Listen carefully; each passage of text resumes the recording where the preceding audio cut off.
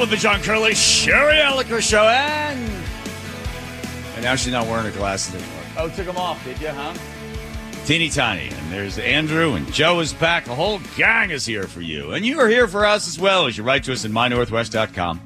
You text as well, the Muckleshoot Casino Resort text line at 1-888-973-5476. Lots of news to get to. Diving into the show.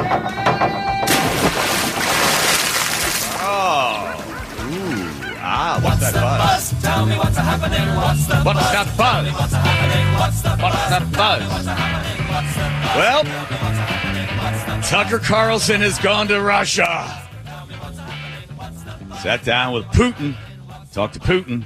Last time Putin talked to anybody was some guy from NBC back in, what was it, 2017, I think he was back there. So Tucker Carlson's going to sit down with Putin. The reason he wants to talk to Putin is, well, did he talk about it in this little clip we have of him? Yeah, he gives an explanation. Why? Yes. Okay, here he goes. Yeah, so, well, you're going to have to play it for me. Can you play it for me? Anybody? Huh?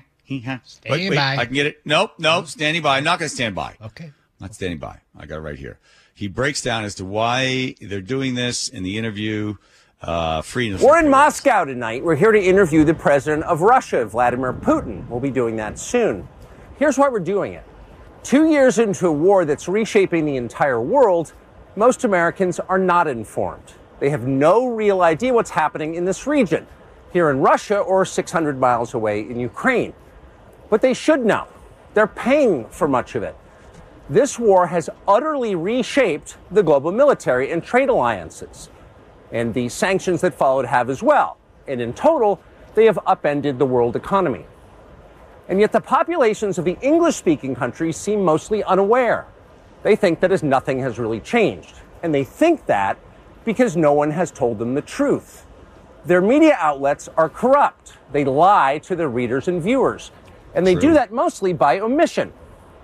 For example, since the day the war in Ukraine began, American media outlets have spoken to scores of people from Ukraine, and they have done scores of interviews with Ukrainian President Zelensky.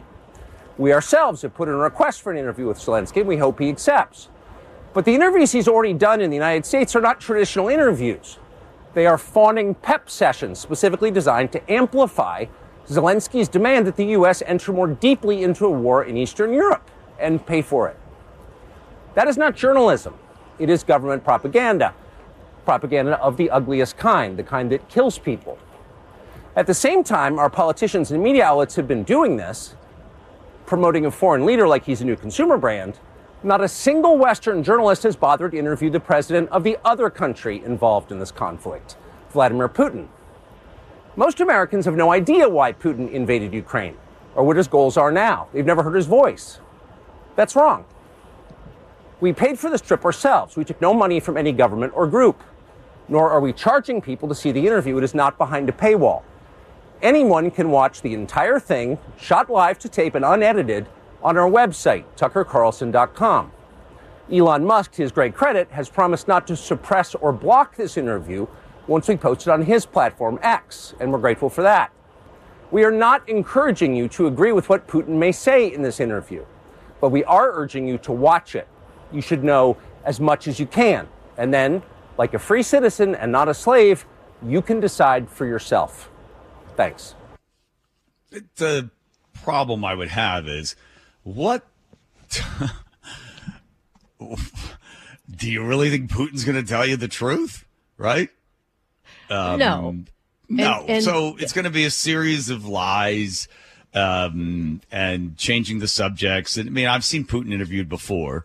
And, you know, the guy is a steely KGB guy. You're not going to get the truth out of him. Yeah, they did turn Zelensky into a star, right? He's speaking to the Senate and the House, and he's there in his, green T-shirt. Everybody just loves the guy. So he's going to go over there and find out from Putin. And what's Putin going to say? Well, the Nazis are there, or we have a right to it, or the people of Ukraine wanted us to come in, and this is our attempt, and, they're trying to stop us, and we deserve this land. I mean, you're going to hear Putin's part of it. Okay, well, at least you hear Putin's part of it. It'll be interesting to see how many people tune in to watch, because I think most people have moved on, right? it was everybody had their Ukraine flag up on their Instagram page, and they sort of moved on from other things. Now they're looking at Israel, but now they're kind of bored with that one too. So he's going to go there, and you're going to hear from Putin. But you're going to get the truth? Who knows? Christine Annamanpour said that it's absolutely absurd to assume that people haven't been trying to get Putin to talk to them for years now, and he's refused every interview. So what is it that Putin is hoping to accomplish by talking to Tucker Carlson? Is it because he's not affiliated with any major news outlet anymore? Did his handlers just really give a great pitch? Like, we're going to let you, do whatever. I mean, it just seems odd that after all this time, he would be willing to sit down with any journalist, because he's not going to show his hand. He's not going to there's not going to be anything revelatory about this interview. It's going to be Tucker Carlson, and probably Tucker Carlson will be roundly criticized for either acting too nice to Putin, or there'll be all of that conversation. That why did he go there? He wasn't hard enough on him. But I mean, Tucker Carlson's a great interviewer, so maybe he'll put him on the spot. But this has to be vetted, right? There's no way he can ask a question that hasn't been submitted and authorized, right? Who knows? He didn't say that they've been vetted. He might say that beforehand, but he didn't say it there. I can't imagine Tucker Carlson would want to give him all the questions ahead of time. You can give him a whole bunch of questions ahead of time and then not ask those questions, and then you can have Putin get irritated and walk out, which would be great for Tucker Carlson. Mm-hmm. But, you're not held to those questions. So, but you get a chance to hear the other side. I wanted to see if anybody in the middle of a war or previous to a war or a lot of unrest has ever interviewed. So I looked up this woman. She's from the UK. Her name was Dorothy Thompson. So she went and interviewed Hitler in 1931. He showed up an hour and 10 minutes late, sat there. She asked some questions, and then he just started pounding his fist on the desk. She said it was like I was talking to somebody who was talking to 10,000 people. He was just screaming, veins coming out of his neck. I couldn't really get anything out of him. She got some credit for being able to sit down with Hitler, but really didn't really get much out of talking to Hitler. Remember Saddam Hussein sat down with American journalists as well, in the middle of war there. So what you get is, you get some ratings and some eyeballs for Tucker Carlson, but I don't think we're going to find out that all of a sudden there's going to be some great amount of information coming from Putin that is going to flip how people feel about the Ukraine or feel about Russia. The media always puts the good guy, the bad guy. The good guy, Zelensky, the bad guy, Putin. Ukraine is one of the most corrupt countries in the world. And that's a hard list to get on because there's a lot of them on there. And Ukraine is corrupt, Russia's corrupt, and what they're fighting for, and what is the end of this sort of thing. So good for Tucker Carlson for getting the interview. I do think it will be interesting to see if there is anything that's of pretty great interest. If any of the other news, like Fox, they will never cover anything Tucker Carlson does, but CNN or someone other than the Daily Mail will actually cover the fact that, or have excerpts from the interview in their news stories. Very good, Sherry. We shall see. What do you think? Predictions? Yes or no? I think 60%, 40%, 30%, 10% chance? I'd say 70. Okay. And you at 2? At 2, Brute. But let's see. Fox, no. MSNBC, no. Maybe CBS might. They come around a little bit. They might have some pieces of it. So, but I think the others, unless there's some big news that comes out of it. If not, if they've got some other big news they want to talk about, like why the Republicans are blocking the border bill coming out of the Senate, they'll have that in there. But so I'll go 40% chance just to make it interesting. How about this? I think this is fascinating. Jennifer Crumbly, the mother of the Michigan school shooter, found guilty on 4 counts of involuntary manslaughter. The jury took 2 days on this thing. This is a big deal. I mean, this is precedent setting, right? Here's the jury ABC. has reached a verdict in the unprecedented trial of a I just said that. I said it was mother charged in connection with her son's deadly high school shooting in Oxford, Michigan. This is the first of its kind case in the country. Jennifer Crumbly facing 4 counts of involuntary manslaughter after her son Ethan Crumbly opened fire at his high school in 2021, killing 4 classmates using the gun his parents had bought for him. They have just asked the courtroom to rise. The judge, Cheryl Matthews, back in the court, the jury entering that courtroom, about to deliver their verdict. On count 1 of involuntary manslaughter as to Madison Baldwin, we find the defendant guilty of involuntary manslaughter. She's been found guilty on 4 counts of involuntary manslaughter. You can see Jennifer Crumbly cuffed, being led from that courtroom after being found guilty in connection with the school shooting in Michigan. Crumbly had taken the stand in her own defense, visibly nervous at times, breaking out in hives on the stand, telling the jury that her son showed no signs of mental illness. She and her husband were accused of ignoring the warning signs. She told jurors, quote, "I wish he would have killed us instead." Prosecutors during this trial had pointed to Ethan Crumbly's journal where he wrote that, quote, "My parents don't listen to me and I have zero help for my mental problems and it's causing me to shoot up the school." Don't you think that a child endangerment or child, neglect charge, I don't know if I'd say more appropriate, but the crux of this was that they were sort of absentee parents, that they bought him this gun. They didn't lock up the gun. She said it was her husband's responsibility, who, by the way, will go on trial for the same thing in March. But it was also that she had this affair with this guy and multiple affairs, I guess, in her car at the Costco parking lot. And they were part of this adult friend finder. And she would go off and do whatever. And then she also spent so much time with her horses. So she wasn't paying attention to his needs and to his cries for help, of which there were many. And she even texted her boyfriend the day of the shooting and said this could have been preventable if he hadn't gone back to the classroom, which, by the way, the parents encouraged him to do because they said they had to get back to work. So that's child neglect. That's I don't know. I mean, this is hopefully going to send a message to parents, maybe to pay more attention to their kids' mental health, lock up their weapons if they think there's an issue, that type of thing.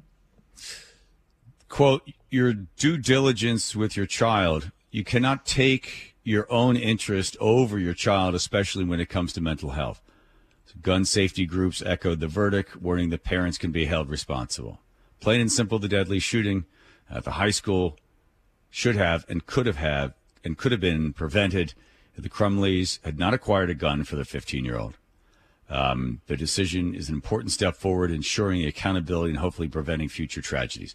So you think, okay, so what are the repercussions of something like this? Do other parents that have a child that is showing some signs of mental instability and wanting to act out, did they then, because of what they've seen here, did they all of a sudden step up and start parenting? Possibly.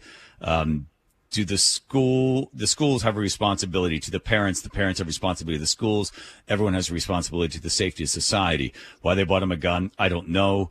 Did it say why they had a gun and then they should have locked it up, knowing that your kid is having, and obviously the kid was telling the parents this, they were aware of it, but I guess she probably wanted to have an affair to get herself out of this situation, to think of something else, to be somewhere else, to be some other person and ignore her son while things were deteriorating his mind.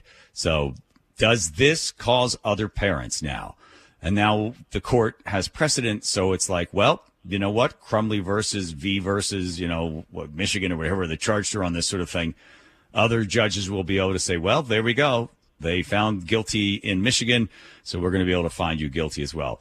I don't have any problem with this. If all of a sudden parents are being held responsible for the fact that they're bad parents, you do get into this idea of like, what is a good parent? What is a bad parent? And how much responsibility does the parent have? At what point does the parent still have control over the child once the child leaves the house? There should be upstream support for parenting. I'm a big fan of Parent Trust for Washington Children. Look them up. Small little organization goes in there. If they know that the kid's born to parents that have some problems, they then are being told by the hospital. They then offer services. They come in, they teach the father how to father. They teach the mother how to father. How the mother how to mother. They try to break the chain of abuse that exists. So often, if you were abused as a child, you will abuse the child when you have a child. And Parent Trust for Washington Children steps in, intercedes, stops, breaks that chain, and stops the next generation from abusing their offspring. So small organizations that help like that. In this case, for this woman, now other judges will say, you have a responsibility for the behavior of your child. I'm I do all think for that. Someone has to be held accountable. Yeah, yes? it's whether or not it will motivate other parents. If they're paying attention already, then they will have taken these steps. So it won't really mean anything, but it will bring perhaps some very small form of justice to the families that for the four somebody's kids, held is culpable for this beyond the shooter, because often the shooter is killed. Right. So then you could start to go down the line the last year. So the girl that went into that Christian school and slaughtered those people that was having all sorts of mental problems, are the parents responsible for that behavior? I've read all that stuff in the Columbine parents. Like, well, we had no idea. We didn't know they were building bombs in the basement. We didn't know they were. And those parents got a pass on this. I was like, no. You don't know what they're doing in the basement? You don't know that they're building bombs down there? I got an idea. Why not go down to the basement? Why not talk to your kids? Get in there. You have a responsibility to everybody else. Yeah. So, well, you're right. Good for the four families, and for everybody else. Maybe these parents serving time will send some message. We'll see. All right. By the way, my friend Kay Lloyd, who flew all the way down to Las Vegas from Hawaii to go see Toby Keith's last concert. What was that like? Cheers and tears as Toby Keith gave his last concert. He said he was going to fight this thing and he'd be back for another one. Toby Keith passes away from stomach cancer. We'll find out what it was like at the last concert from Kay Lloyd. And Sherry, I'll remind you, as I do every day, I don't know how many times I have to tell you, take that car of yours, Sherry, to Bucky's Auto Service Centers. Right. Thank you, Teeny. They have 16 locations, right, Teeny? The answer is yes. That's right. Been around 53 years, Sherry. Bucky's Auto Service Centers. Excellent. Oh, that's enough, Teeny. Toby Keith, back June 2022, announced that he had stomach cancer. He's going to do everything he can to possibly fight it. And then the big announcement came over that he was going to have his final concert. It's going to be 3 shows in Las Vegas. And I got word that my friend Kay Lloyd was going to go. And I thought, I'm going to sneak down there, fly down there, and surprise her for her birthday and sit next to her. Won't that be a great surprise? Because I knew she wanted to go to the concert. And I thought, if I would make it even more special if I could sit with Kay Lloyd. That was the intent. Till I looked at the tickets. I was like, I love that lady, but I don't have 7,000. It was worth it. It was worth it. No, you're saying not worth it. No, don't. Kay, you were there. You're a huge fan of country music. Why was it important to be there at that last concert in Vegas? Okay, so and I cry easily, so this is very emotional for me. When I said not worth it, I meant you figured sitting next to me wasn't worth it. I would have paid any amount of money to see that show. Toby is just one of the greatest American heroes. I hope that now his whole story of everything he's done in his life comes out, because he did everything kind of under the radar. Everything he did for the troops, everything he did to take care of our veterans, everything he did to fly the American flag. What a patriot. What an absolute patriot. So I had a big birthday, and my wonderful husband, Bob, always does a big surprise for me for my birthday. So when we were talking about the birthday, I said, I don't care what you do, but I'd like for Toby Keith to play for it. And, of course, Bob said, well, if I get an extra $2 million, we'll have him come in and sing. Then this concert came up, and Toby won a special award, and he said, I'm not going to let cancer change my life. I'm going to keep going. and I'm going to do these 3 concerts in Vegas. And it turned out that one of them was the day before my birthday. Mm-hmm. And Toby fighting stomach cancer. He had lost a tremendous amount of weight, and he went on national television. He sang a song. He said, I'm going to do this. And then he got up on stage in the condition he was in and gave the most magnificent concert. He played for 2 hours and 27 minutes. And in that time, he sat down for 2 songs. He stood up. He walked the stage. He sang. And, you know, celebrities have an image and they're stars and they look great. For him to get up there and do that for his fans and do that for America and end with the song that he wrote after 9/11. I mean, our friends Brian and Julie Inkster. Julie's a good friend of both Toby and his wife Trish, and she put that together as a gift for me, and we were Toby's guest at the concert, and it was just amazing. I mean, it was Julie used the word epic to describe it, and I used the word heroic. It was here's a little bit of Red, White, and Blue. This is actually taken, I think, from somebody's cell phone when he was singing.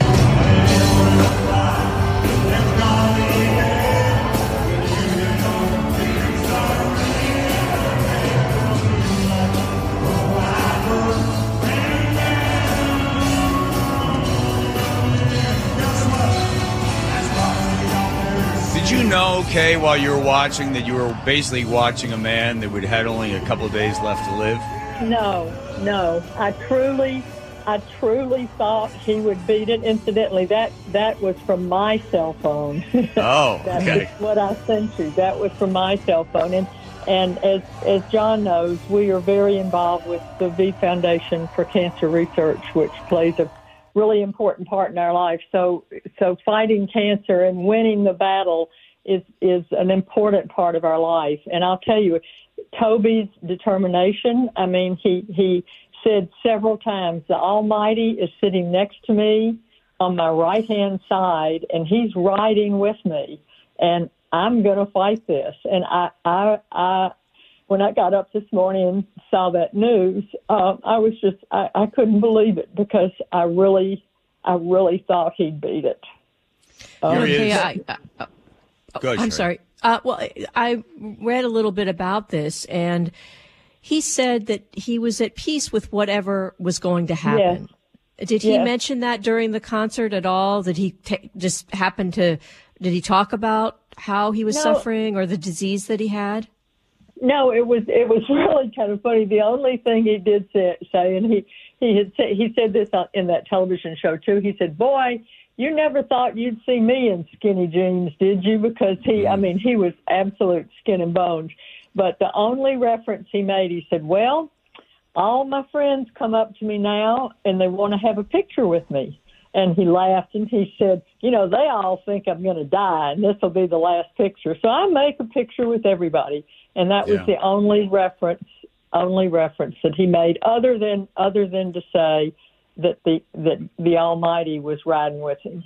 And here's more of his last couple of words about it. Cancer's a roller coaster, so it's like you just sit here and wait on it to go away. It may not ever go away. And if it goes in remission, it's still going to be in the back of your mind. You still have to do scans and stuff.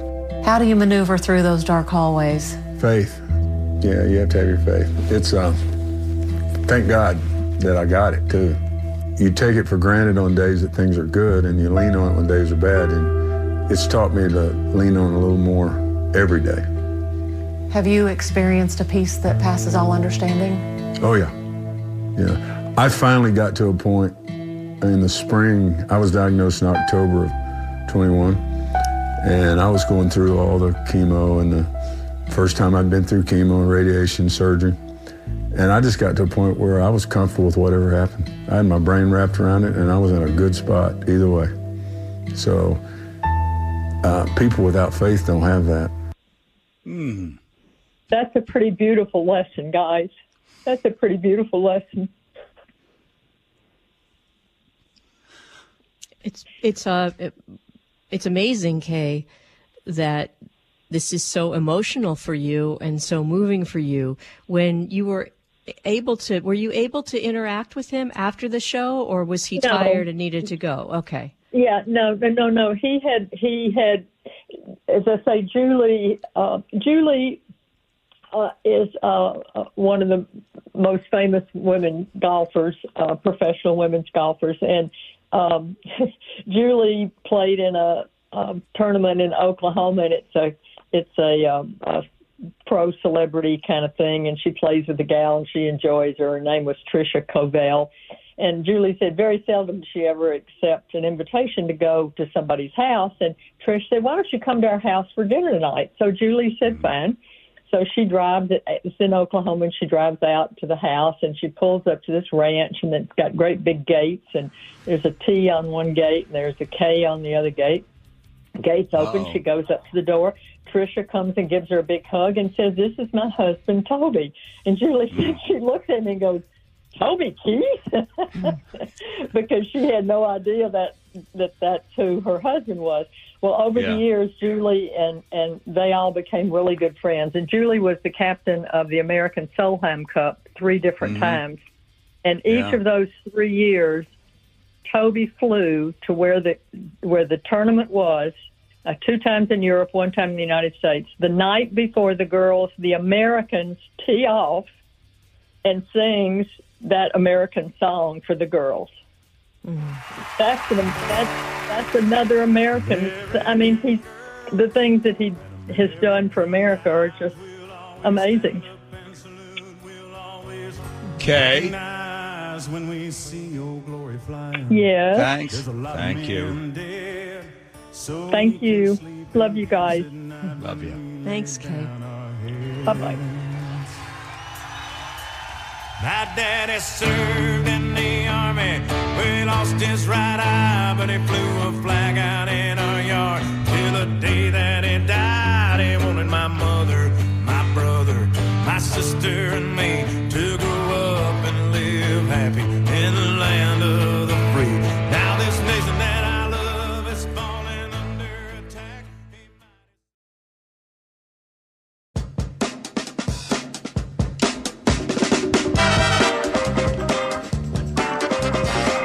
All right. And my story here. The impeachment against Mayorkas didn't go through. I think 4 or 5 Republicans voted no. It was dumb. Listen, the guy is a complete nincompoop, but getting rid of him wouldn't do anything. They might do one more vote again. No, it's over. So Mayorkas slips by on that one.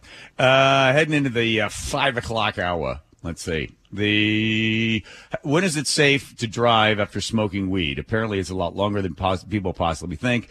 Wall Street Journal looks into it. People don't realize the hardest part of it is they can't pull you over, pull your DUI or drunk or driving while high. They can't do a blood test on you, so it's hard to determine. But normally, you're driving slower.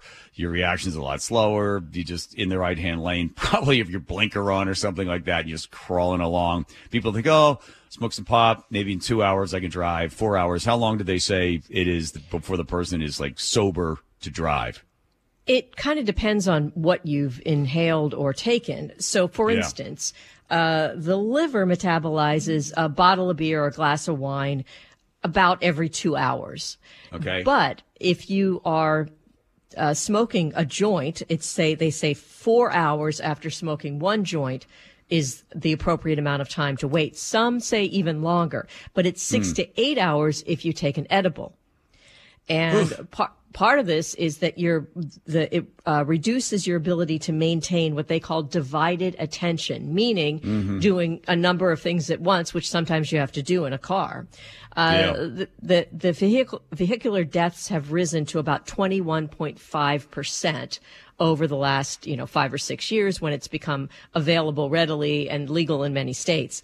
So they're saying if you have, partaken in this, wait a long time before you get behind the wheel of the car. But like you pointed out, John, it is really hard to sort of prove it. I mean, it's not necessarily very reliable, and some of these tests can take a long time to get results. most of the time, if you see people that are at the light and they haven't moved and the light has changed and then they're driving like 5 miles an hour, it's like, that guy is stoned to the bone, Sherry. Can you say that? Stoned to the bone? Stoned to the bone. Yeah, like passing him. Of the two, I'd rather have, they're both bad choices, but you'd rather have somebody stoned to the bone than drunk. The drunk guy's flying down the highway, weaving in and out of traffic and stuff. The high guy's just crawling along, hoping not to spill that bong water in the car.